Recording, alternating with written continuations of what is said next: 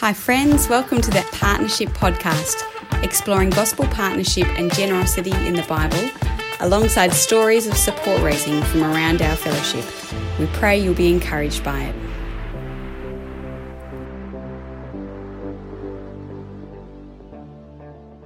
Well, hi everyone, and welcome to our first episode of the new season of the Partnership Podcast. And thanks, Phil, for joining me for this chat.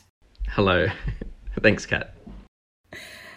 Today we're going to be talking about 1 Corinthians 9, 1-14, which I think is one of the most important support-raising passages in the Bible, and it's Paul's defense to the Corinthians about his rights to material support. Let's pray together before Phil reads the passage for us.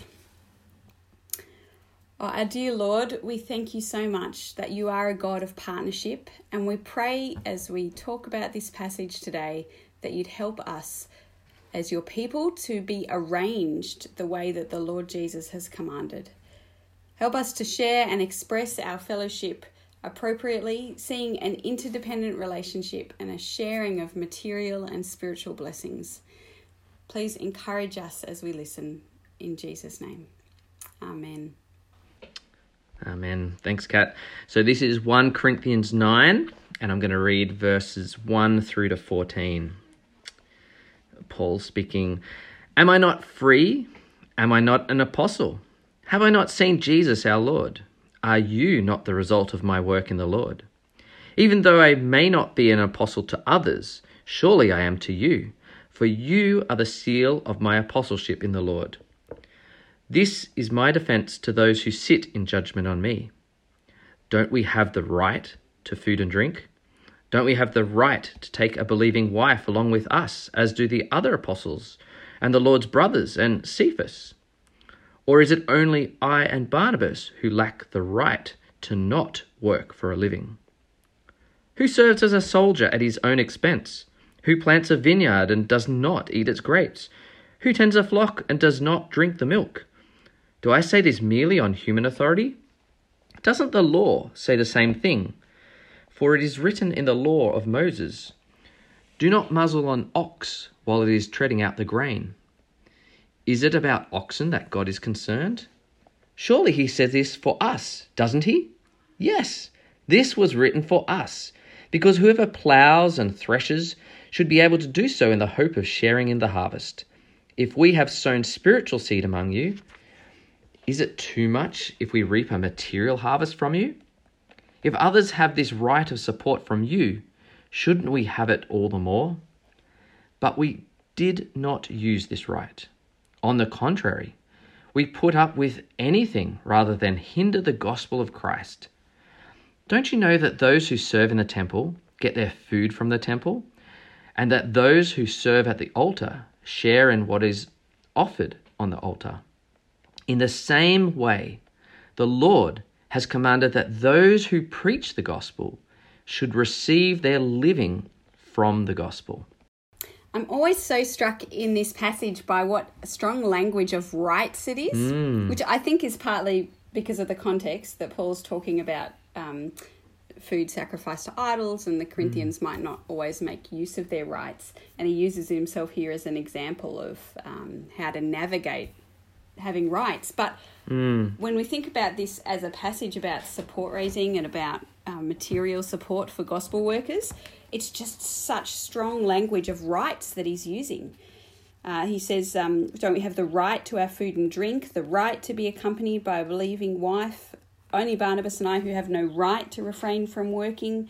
And down in verse 12, he speaks about the rightful claim that he has to reap material benefits. It's just such strong rights language, which is unusual in our Christian context. Yeah, that's right. Forgive the bad pun, of course. Oh, dear. And it's interesting, the examples he gives backs that up as well. In a sense, it's kind of a natural outflowing as well. And he's quoting lots of different ways. But yeah, it is. I think it's in the context as well, as he said, like he's just been finished talking about love and now, talking about rights. And of course, the Corinthian church was all about rights.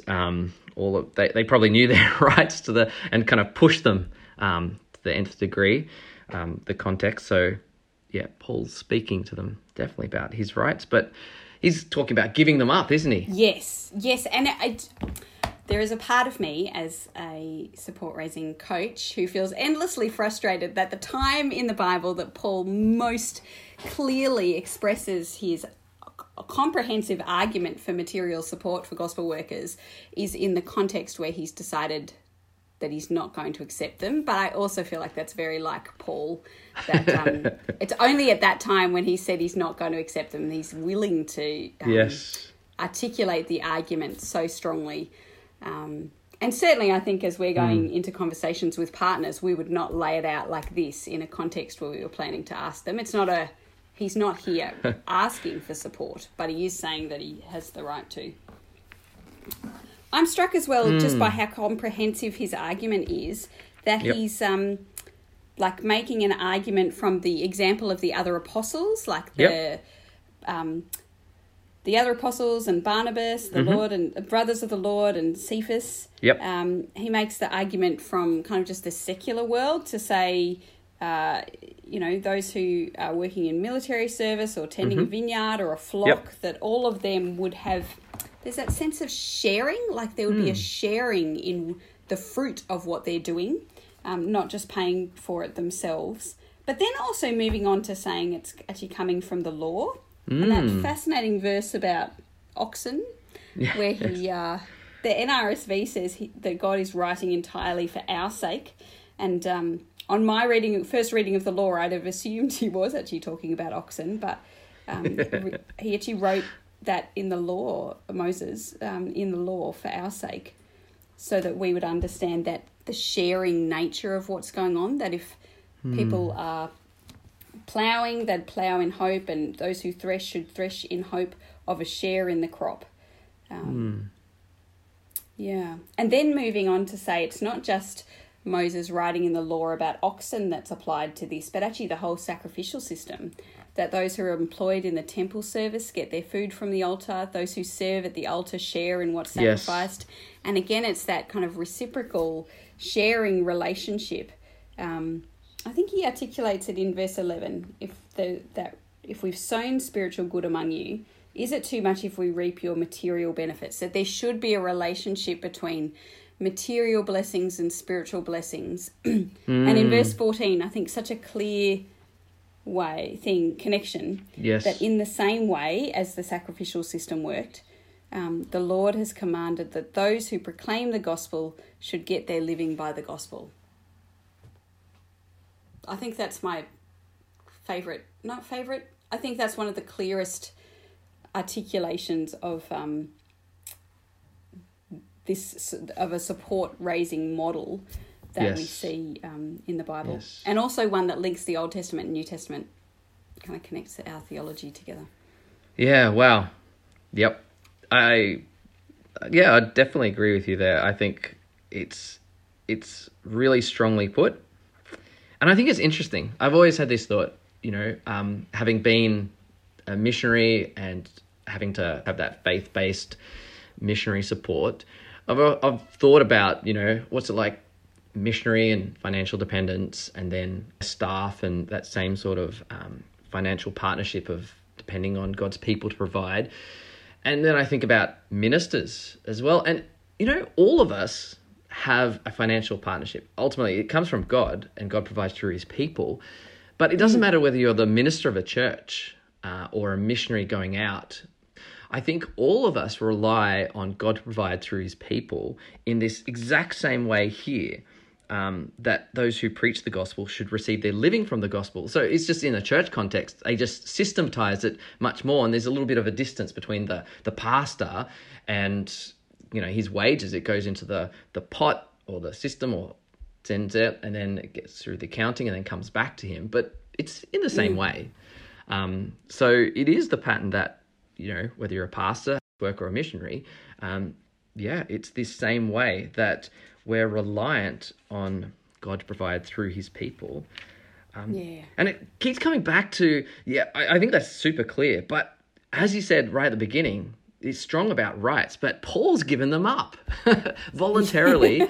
He's chosen to give up. It reminds me of the time when he and Silas are in prison, and he could have ran out free when the Lord set them free, and, breaking off their chains, but they didn't.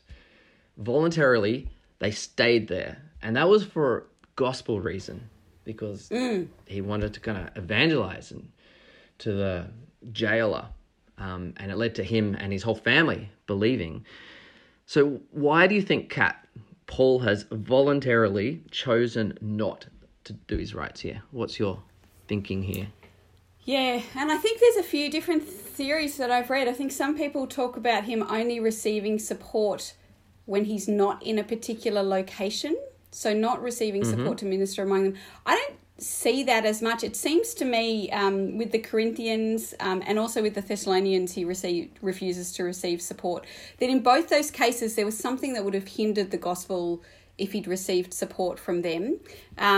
So with the Thessalonians, I think it's that they were not keen to work and they weren't seeing the goodness of working for your own living. There was some people who were just relying on others too much, and so he actually set them an example of working.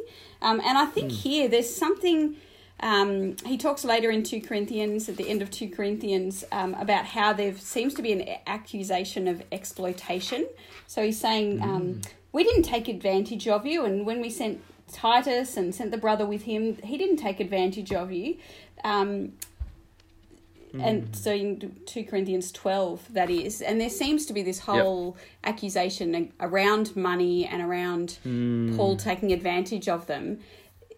And I think also some of this relationship that the Corinthians had with the super apostles set up categories of maybe patronage and of power dynamics that Paul's just trying to sidestep here with the Corinthians. But still, it's really interesting because the Corinthians are some of the people he talks to most about generosity in 2 Corinthians 8 to 9.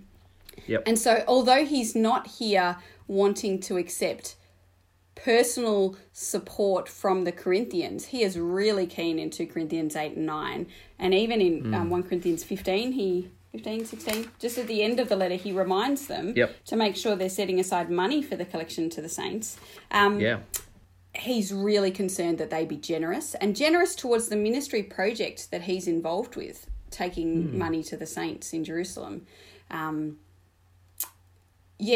I think it's the power dynamic here that he's giving it up. And there's something as well in the rest of this chapter 9 that he feels so compelled to do this that one of the only freedoms he has is to do it free of charge. His reward is to make the gospel available free of charge, so he's not making full use of his rights in the gospel. But even in that verse 18, he's talking about the rights that he has to support. And I think he's very clear to make sure as you read this passage that you don't feel like the other apostles or Peter or the brothers of the Lord would be doing a wrong thing in accepting that support. And even, I mean, you see Jesus in the Gospels modelling this by accepting support from the women who are travelling around with him. And when Paul sends out workers, he sends them out asking them to stay with people and to accept that material provision through those he's staying with. So there's no sense in which Paul's saying it would be wrong to accept this support. In fact, this is the way the Lord's arranged it, or he's ordered it, or he's commanded it. But there's particular situations in which we might sometimes need to give up that right if it would not benefit those who are giving. And I think you pointed it out to me one time, Kat, when we were talking, which was in the different church contexts and different ministry contexts, Paul goes about this financial partnership differently. So in the case of the Philippians, which we all know is such a joyful letter and it's got a lot to speak about partnership there, they are the ones on the front foot. They're the ones that generously, want to give to him, not out of obligation, but joyfully. And he accepts it and sees it as a fragrant offering. So I think, Paul, in his interactions with all the different churches, depending on their spiritual maturity and depending on their, societal context, it sounds like he adapts. Paul doesn't change the gospel, but he contextualizes and works out, what's going to be best for them. As he says in 1 Corinthians, the big principle of love. And I think he's applying that to the Corinthians here, isn't he? So out of love, what he ought to do is to give up this right, so to speak. But that's for this context. What do you think about for our context? Yeah, it's really interesting to think about how do you use the rights of a ministry worker here, of those who preach the gospel for a living. I think that this passage is particularly helpful for shaping our thinking and for shaping our potential partners' thinking, but not necessarily when we're in conversation. So I want all of our workers to think carefully through this passage and to feel convicted of the goodness and the wisdom and just the truth that gospel workers have a right to material support. Because if we don't feel convinced of that, it's very difficult to feel like we're inviting people into a good thing. And if our potential partners have not, feel awkward about that, if we also feel awkward, that's really just contributes to awkwardness all around. Whereas if we're feeling very convicted that what we're doing is a good thing that God is asking gospel workers to do, then that puts us in a very different headspace. So I think it's really helpful to think about in terms of our headspace, just entirely apart from any kind of conversations.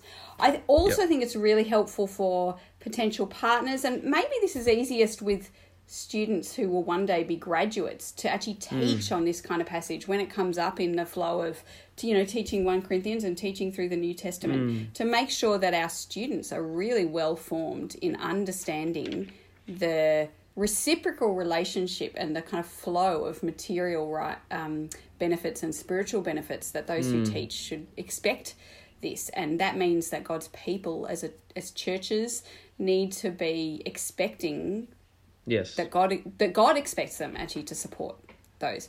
I think it probably has implications for those we set aside for ministry as well, like being really careful that we make sure we really are setting aside good people who that when we're saying we're setting people aside for ministry, there's actually then we're giving them like a right to expect support. But I wouldn't use this language of rights in a conversation with a potential partner. Having reflected on and internalized it to allow the confidence that comes from that. But I think it would just be awkward in our context culturally to go in saying, I have a right to support, you need to give it to me, because it just comes across as proud and arrogant. But you're really internalizing the message is, I think, important. Yeah. As you're saying, it's part of how we think about partnership and how it kind of forms that kind of theology of partnership and our background, and then it's the outflowing. And it's interesting, like it's basically Paul linking spiritual with financial, physical things is great, and it's kind of that generosity of the gospel flows into, having understood the gospel, and the generous heart of God flows into our hearts also being generous in ways such as this. Well, I think as well. Sounds great. I think though, just on the conversation of rights, it's really important for us to remember that although gospel workers, ministry workers have a right to be supported by the churches, that's not necessarily a right that extends to every single individual in the churches. So I think we could expect to be supported, and yet actually there's a freedom for each individual supporter to decide whether or not they're going to give. Yes. Oh, I love this passage. I feel like we could talk about it for a long time. But Phil, I'm wondering if you would be happy to pray for us as we finish up. I would love to do that, Kat. Let me pray. Heavenly Father, as we think through what you're saying to us in 1 Corinthians 9, we pray, Father, having heard your good word to us about that it is right and good and proper that those who minister, who preach the gospel, should receive their living from the gospel. That's a command from you, the way that Paul puts it.